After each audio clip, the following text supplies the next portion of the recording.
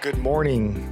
It's January 13th, Friday the 13th, 2023, and this is 5-Minute Daily Devotionals with Religionless Christianity. Today we're going to be reading from Luke chapter 19, verse 15, and it reads, "When he returned, having received the kingdom, he ordered these servants to whom he had given the money to be called to him, that he might know what they had gained by doing business."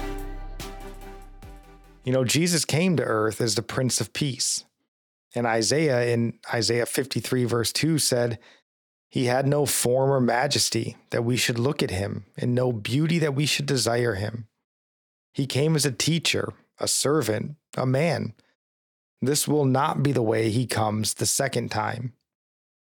So Paul in Philippians chapter 2 verse 12, and Nikki's mentioned this a few times this week, but he tells us to work out your own salvation with fear and trembling. So think about what Jesus is saying here in this verse. When he returns, he's going to call us, those who believe in him, his disciples, to him to give an account of what we've been doing with his business. And I would guess in this moment, every one of us will wish that we had given more, sacrificed more, done more for the kingdom. Even those among us that we would, consider great workers for God.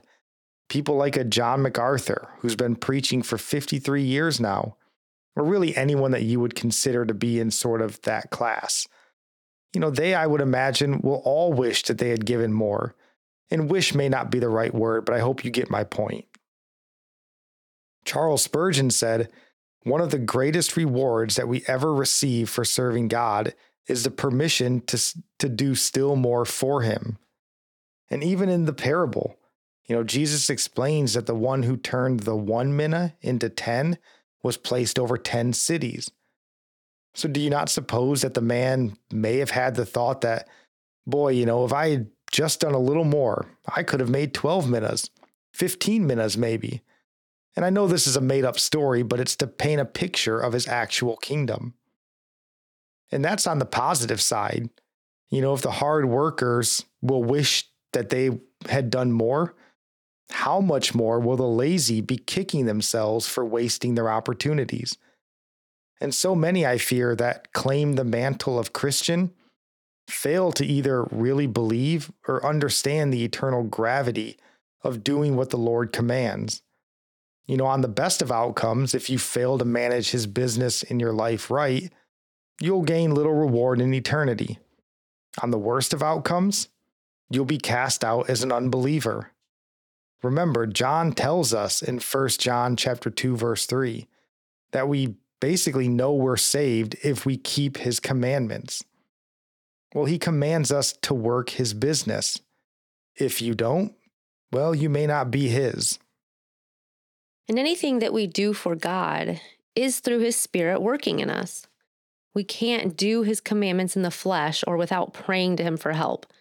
It's not just about us doing his work, but the work he does in us that causes us to praise him as we see the miracle of him working in our hearts to make us love others and think of others as better than ourselves. When we give an account of what we have done, it's not going to be us boasting of our work, but boasting of our weaknesses and of the Spirit's work through our humility, which is also a work of God. And this is all evidence that we are even born again to begin with. And we love Christ, so we serve and obey him. It's really those who know of his great love and forgiveness that serve him the most.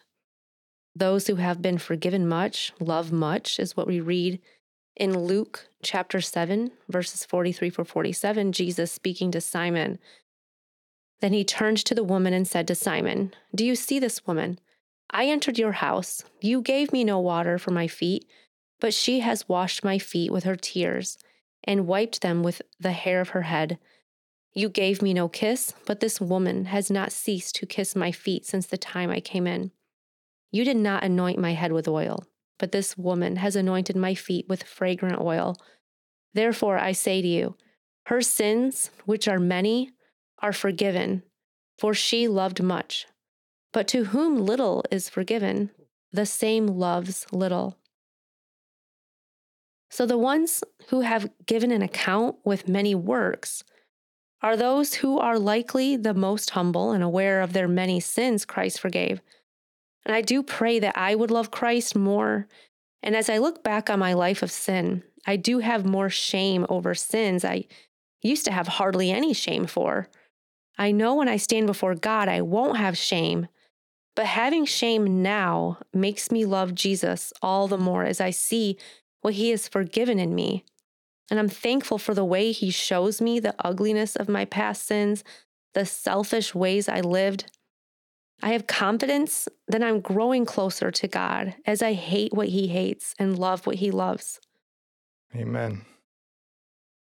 And our psalm of the day is Psalm 107, verse 9. For he satisfies the longing soul, and the hungry soul he fills with good things. Our proverb of the day comes from chapter 13, verse 9. The light of the righteous rejoices, but the lamp of the wicked will be put out. And I'll end praying for you from Psalm 145. May the Lord show you he is gracious and merciful, slow to anger and abounding in steadfast love, that the Lord is good to all, and his mercy is over all that he has made. May you know the Lord is near to all who call on him in truth, that the Lord preserves all who love him. God bless.